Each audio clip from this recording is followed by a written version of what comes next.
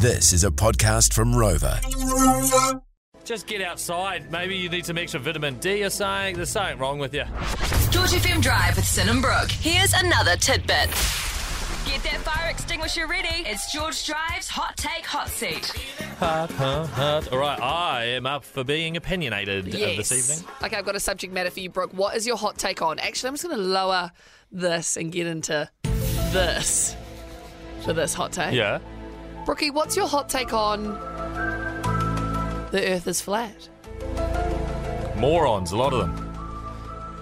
If you believe that, come on, so get a grip.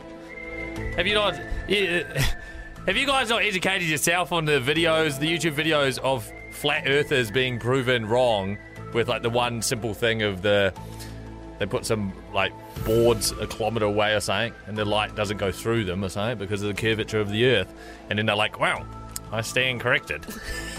But there's a few of you out there. Just get outside. Maybe you need some extra vitamin D or something. There's something wrong with you, you know, deep down in your core. And the Earth's got one. The Earth's got one of those because it's round, you dungy. Yes, bring on the heat from the text machine. Bring them on! They're going to come flying at you, Brookie. Yeah. Sick. All right, well, there you go. That's your hot take on the Earth is flat.